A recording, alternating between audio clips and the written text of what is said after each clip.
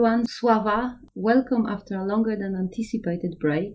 The pandemic unfortunately managed to slow us down, but nothing can stop our search for the Slavic soul, so we are back with another episode of Witia's podcast. My name is Magda Lewandowska, and today I want to talk a bit about pre-Christian Slavic ethics. As always, a couple of disclaimers. Firstly, I wanted to remind you all that when I talk about ancestors or Slavic ancestors, I mean the pre-Christian early medieval Slavs. Also, to answer some comments under our recent blog post, while searching for the Slavic soul, we are looking for knowledge in the original historical sources written by early medieval historians or hagiographers such as Helmond or Herbert or Ebon and others.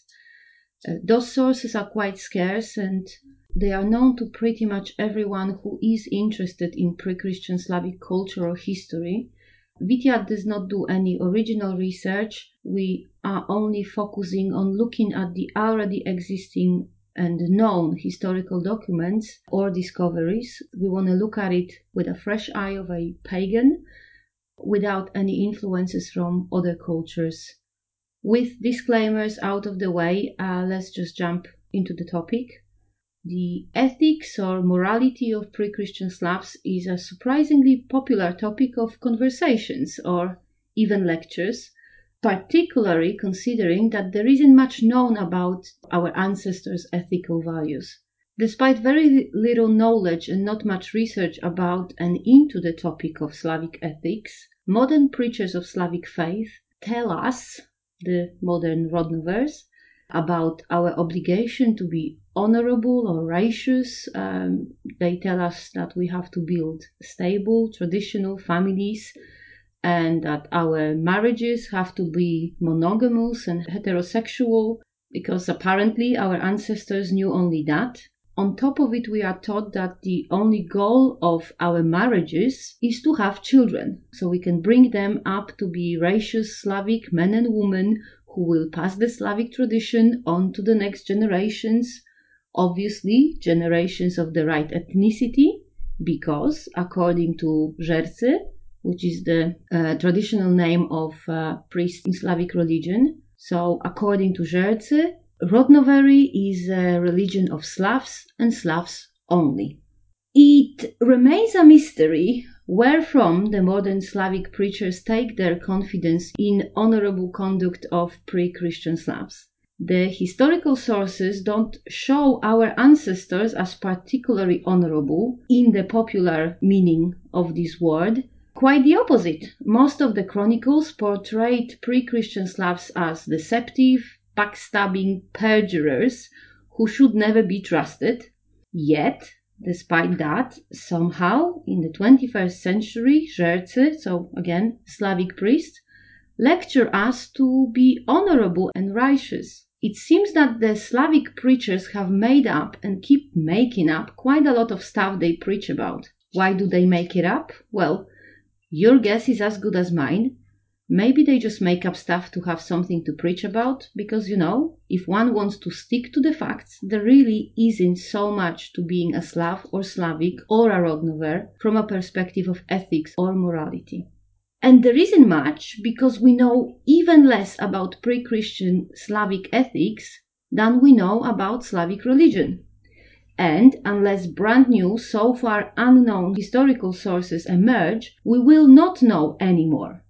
So if we don't know and won't know much about pre-Christian Slavic morality, we cannot expect anybody to be honorable or righteous in a Slavic way. Why? Because morality, a moral code, is a point of reference for honorable conduct. In order to be honorable, one has to have a moral code to guide his or her actions. Because, despite the popular belief, honor is a very relative idea. For some, honorable conduct means being truthful or just, but for some it means killing your own daughter after she was raped, or mutilating her genitals before she hits puberty. The meaning of honorable conduct differs from culture to culture. It differs because honor needs a moral code as a point of reference. So, if we don't know what pre-Christian Slavs considered moral, how on earth can we be expected to be honorable in a Slavic way? By the way, the same goes for the concept of righteousness. In order to be righteous, one needs to know, understand, and follow the society's moral code, laws, and social norms. If you don't know the rules of social interaction and lawful conduct among pre-Christian Slavs, you cannot possibly be a righteous Rodnover. And let's say it once more to make sure it sinks. We don't know what our ancestors considered moral, ethical, or righteous. So another thing our creative Żercy are making up quite often is the concept of traditional Slavic family. According to the Rodnovery preachers, such traditional marriage should be stable, monogamous, heterosexual, and focus on making racially and ethnically pure Slavic children. And a funny thing is, Żercy actually got one thing right here, the making children part, but not the racial or ethnical purity or, in fact, anything else. For a change, we do know quite a lot about pre-Christian Slavic marriages. We know they were, or rather they could be, polygamous, and we know that divorces were allowed. We also know what was required for a pre-Christian Slavic marriage to be legal, and this requirement was a wedding gift. In order to marry his beloved, a pre-Christian Slavic man had to produce a very valuable wedding gift. Those gifts had to be so valuable that actually not many men could afford it. Hence, the polygamy was something only the most rich and affluent could afford. For example, Mieszko I, the Duke of Poland, had 7 wives, which he had to divorce before marrying Dobrawa and accepting Christianity, but that's another story. Vladimir the Great, the ruler of Kiev and Rus, was even better than Mieszko. Or worse. Well, whether Vladimir was better or worse than Mieszko really depends on your moral principle or social norms you follow. So here you have another example on of how relative those ideas are. Where was I? Vladimir the Great. He had over a dozen wives and, according to the chronicles, 800 or so of concubines. And that's documented in the chronicles. I'm not making it up. Both Mieszko and Vladimir were very well off. They were powerful rulers and they could afford to produce many wedding gifts and marry many Slavic women who, were not cheap. They were very, very expensive to marry. So expensive, in fact, that sometimes poor men asked their relatives to help them to put together a decent wedding gift. In those situations, it could happen that the relative or relatives who contributed to the wedding gift were actually allowed to share the wife. So, our ancestors not only allowed men to have many wives, but also women to have many husbands. Sure, the many husbands option wasn't in a way by choice, but it was a result of lack of resources on the husband's side, but still, there can be no doubt that our ancestors' marriages were everything but monogamous. Oh, I forgot. A husband could also inherit a wife from his brother or son, so that was another way for a man to end up with more than one wife. The inheritance also was the only way that did not require to make a wedding gift, so, that was the cheap option. Promotion. Bury one brother and get a wife free. Sorry for that. Back to the topic.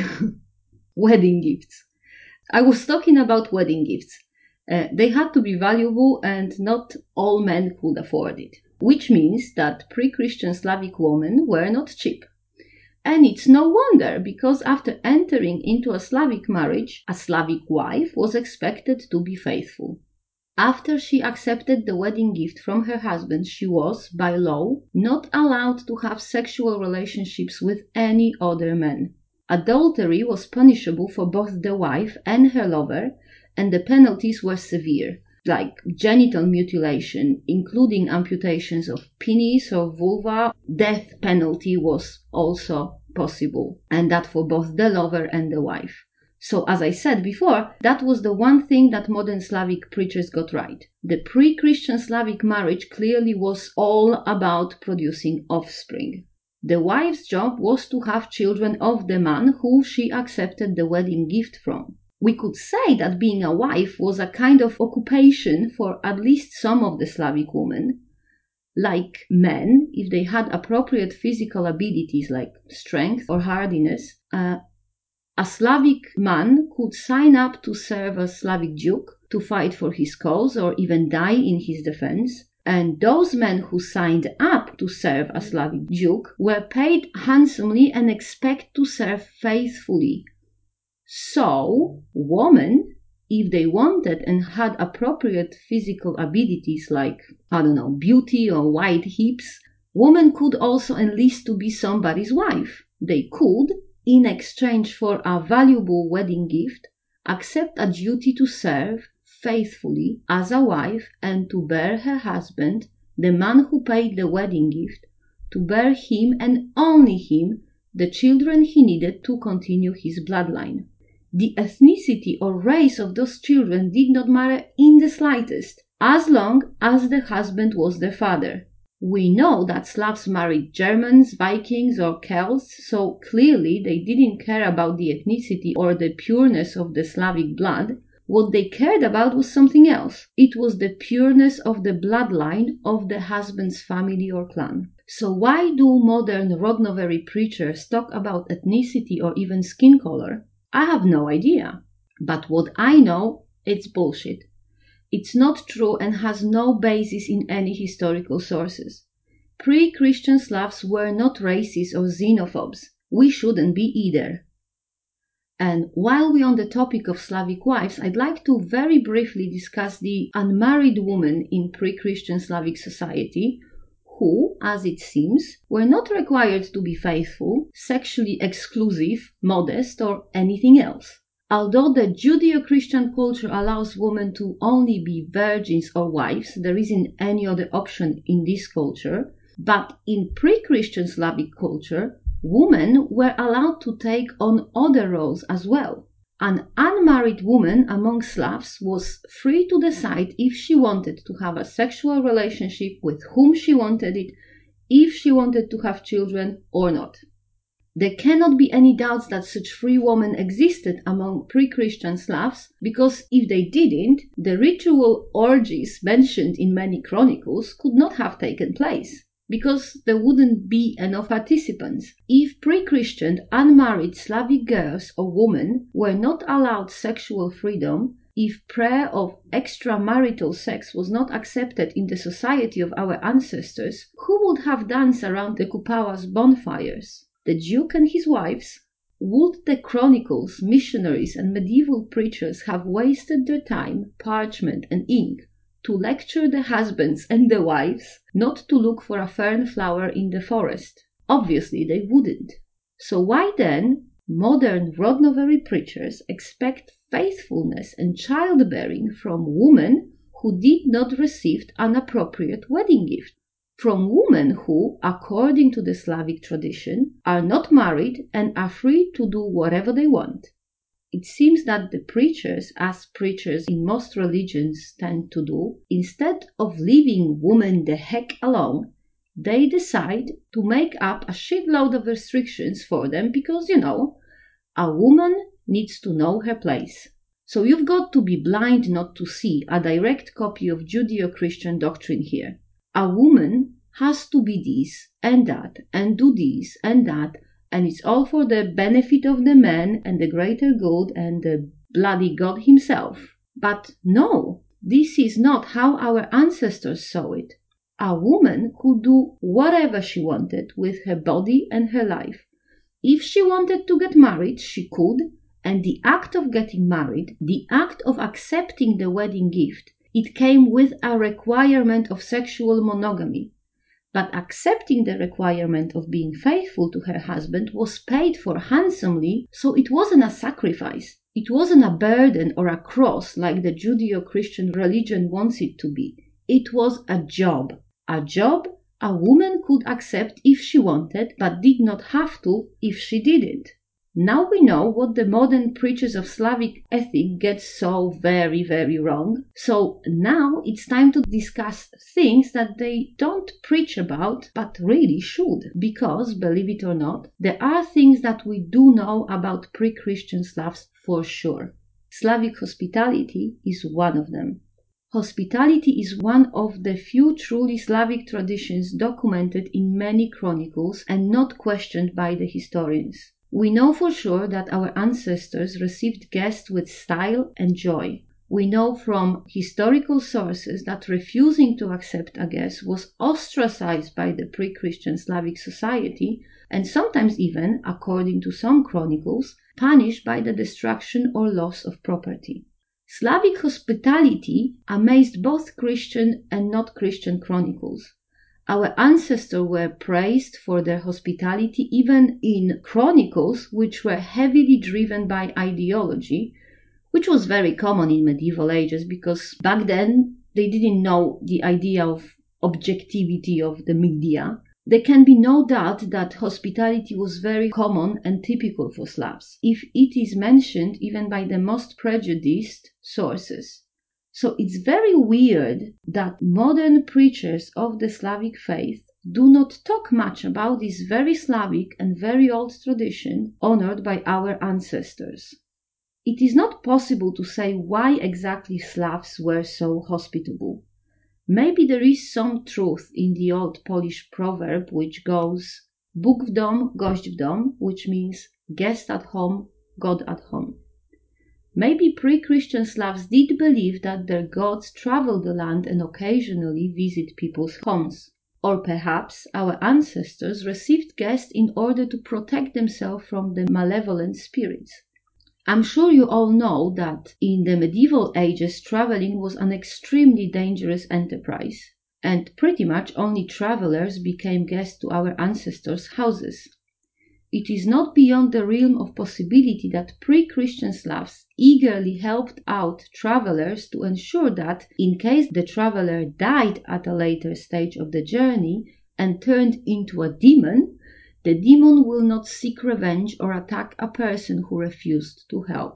Whatever were the motivations of our ancestors, there is no doubt that they went above and beyond to show their guests how welcome they were. So, what does it mean to us?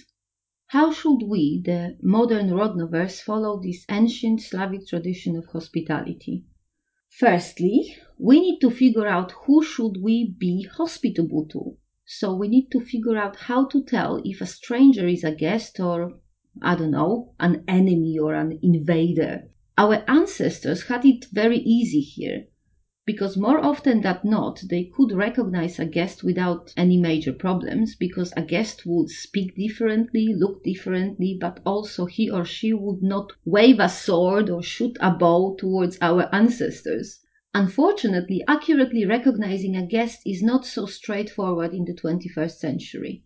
With globalization, economical migrations, touristic boom, and increased social isolation, how can we recognize who is a guest and who is a tourist or a criminal, an economic migrant, or even our own neighbor? Ever-progressing unification of cultures makes recognizing a guest even more difficult. Without tribal or clan differences in clothing, hairstyles, or jewelry, how we are supposed to distinguish who is local and who is foreign? Who is a guest then? A guest is a person who is unknown and unrelated to us and who we invite to be our guest, which means we invite him or her to live with us for a period of time, which might not be set in advance but is nevertheless limited. From this definition, we can see that a guest is a person who does not plan to stay with us or, on our land forever. A guest arrives and after a period of time leaves. From this, it follows that an economic migrant is not a guest as he or she arrives into our land to stay permanently, not as a guest would, just to visit. But how we are supposed to know what are the intentions of a person who arrives at our house or into our land? Well, the truth is we won't know those intentions until we talk to this person, until we get to know him or her, and through his or her words or actions, we understand the true intentions of the newcomer. Hence, if we want to honor our ancestors' ethics and traditions, we must individually assess and understand every single person who visits our land or home. So as Slavs, as Rodnovers, as the heirs to our ancestors' heritage, we must not judge foreigners basing on their race, ethnicity, or looks. The ethical principles of our ancestors' religion require that we are hospitable, that we receive guests and treat them with respect and openness. Our ancestors invited under their roofs Jews, Muslims, Christians, Vikings. They opened their homes to merchants, to diplomats and missionaries. Their hospitality knew no limits and no exceptions, regardless of the guest's ethnicity, skin color, style of clothing, or any other differences. How do we know it? From chronicles. We know that Christian missionaries were very surprised with Slavs' hospitality. We know that our ancestors invited those Christian missionaries to Slavic temples and other places of worship. We know that even after many acts of vandalism on Slavic temples performed by Christian missionaries, our ancestors did not stop being hospitable towards Christians. Yes, eventually they forbid Christians from entering Slavic temples, but they were still happy to invite the Christians as guests to their own homes. Despite harm done to our ancestors by followers of a different religion, pre-Christian Slavs refused to make a generalization. They refused to judge newcomers at a first sight, basing only on the newcomer's religion, dress, or skin color. Our ancestors remained faithful to their hospitable traditions. Why then we, while reconstructing the religion and ethics of our ancestors, why do we forget about hospitality? Why? I really, truly don't know. But hospitality is not the only Slavic, let's call it, commandment the preachers of Rodnovery forget about. The historical sources on pre-Christian Slavs, a part of hospitality, they also recorded that our ancestors cared greatly for their parents. This information is mentioned in too many independent chronicles for us to question or doubt it. So why the preachers of the Rodnovery faith do not tell us to care for our parents? Well, that's a tricky one. Caring for, honoring parents is one of the Judeo-Christian commandments known to most of modern Rodnovers. Maybe the preachers are worried that they will be accused of contaminating the pagan religion with Judeo-Christian commandments, which would be quite a funny one, as there's already so many unconscious Judeo-Christian biases and contaminations influencing the Rodnovery doctrine. It truly makes my teeth hurt. But, it's not impossible that the preachers worry about it. But it could be as well that they don't mention the parents because it's a difficult topic. Vast majority of modern Rodnovers were brought up in a Judeo-Christian, most commonly Roman Catholic or Orthodox, traditions. It means that most of the parents of modern Rodnovers are followers of a Judeo-Christian religion, and quite often they are very active followers. Which then means that there usually is a deep division between the pagan outlook of the child and the Judeo-Christian outlook of the parent. And this, in turn, is causing misunderstandings, lack of trust, respect, and, in general, deep conflict between the generations. No wonder then that modern preachers of Slavic faith do not want to talk about honoring or caring for parents. It is likely that they are themselves at odds with their own folk, so, it's difficult. However, it shouldn't matter that it's difficult. Slavic way is not always easy. What matters is that the historical sources leave no doubt. Pre-Christian Slavs cared for their parents, particularly if those parents were old or if they were ill. Our ancestors made sure that their parents did not go hungry, or homeless, or forgotten. And we, the heirs of the Slavic tradition, we should do the same. It's important here to stress that pre-Christian Slavs did not honor their parents in a venerating sense. like you see in some very traditional Indian families. Our ancestors honored their parents only in the caring sense. They made sure their parents didn't go without and they were treated with respect. The actual veneration was reserved for the ancestors, the members of the family who passed away. The veneration of the ancestors was an extremely important element of Slavic culture, so important in fact that it remained alive until this day. This is why we, the modern followers of the Slavic faith, we should honor our ancestors and do our best to reconstruct their religion and morality in a responsible, thoughtful, and most accurate way. We shouldn't make up stuff, but we should be determined to get it as right as it's humanly possible. We must not let the Slavic preachers rave about honor or righteousness or monogamic heterosexual marriages because none of this is mentioned in any of the known historical sources. If we want to venerate our ancestors, we must stick to what we know for sure. Let them care for our parents, particularly in their old age or in illness, regardless of whether we agree with their outlook or religion or even their expectations towards our own life. If we want to truly honor our ancestors, we must be hospitable and we must not judge strangers or foreigners without getting to know them first. I'm pretty sure that following these rules will not only make us better Rodnovers, but will also make us better people.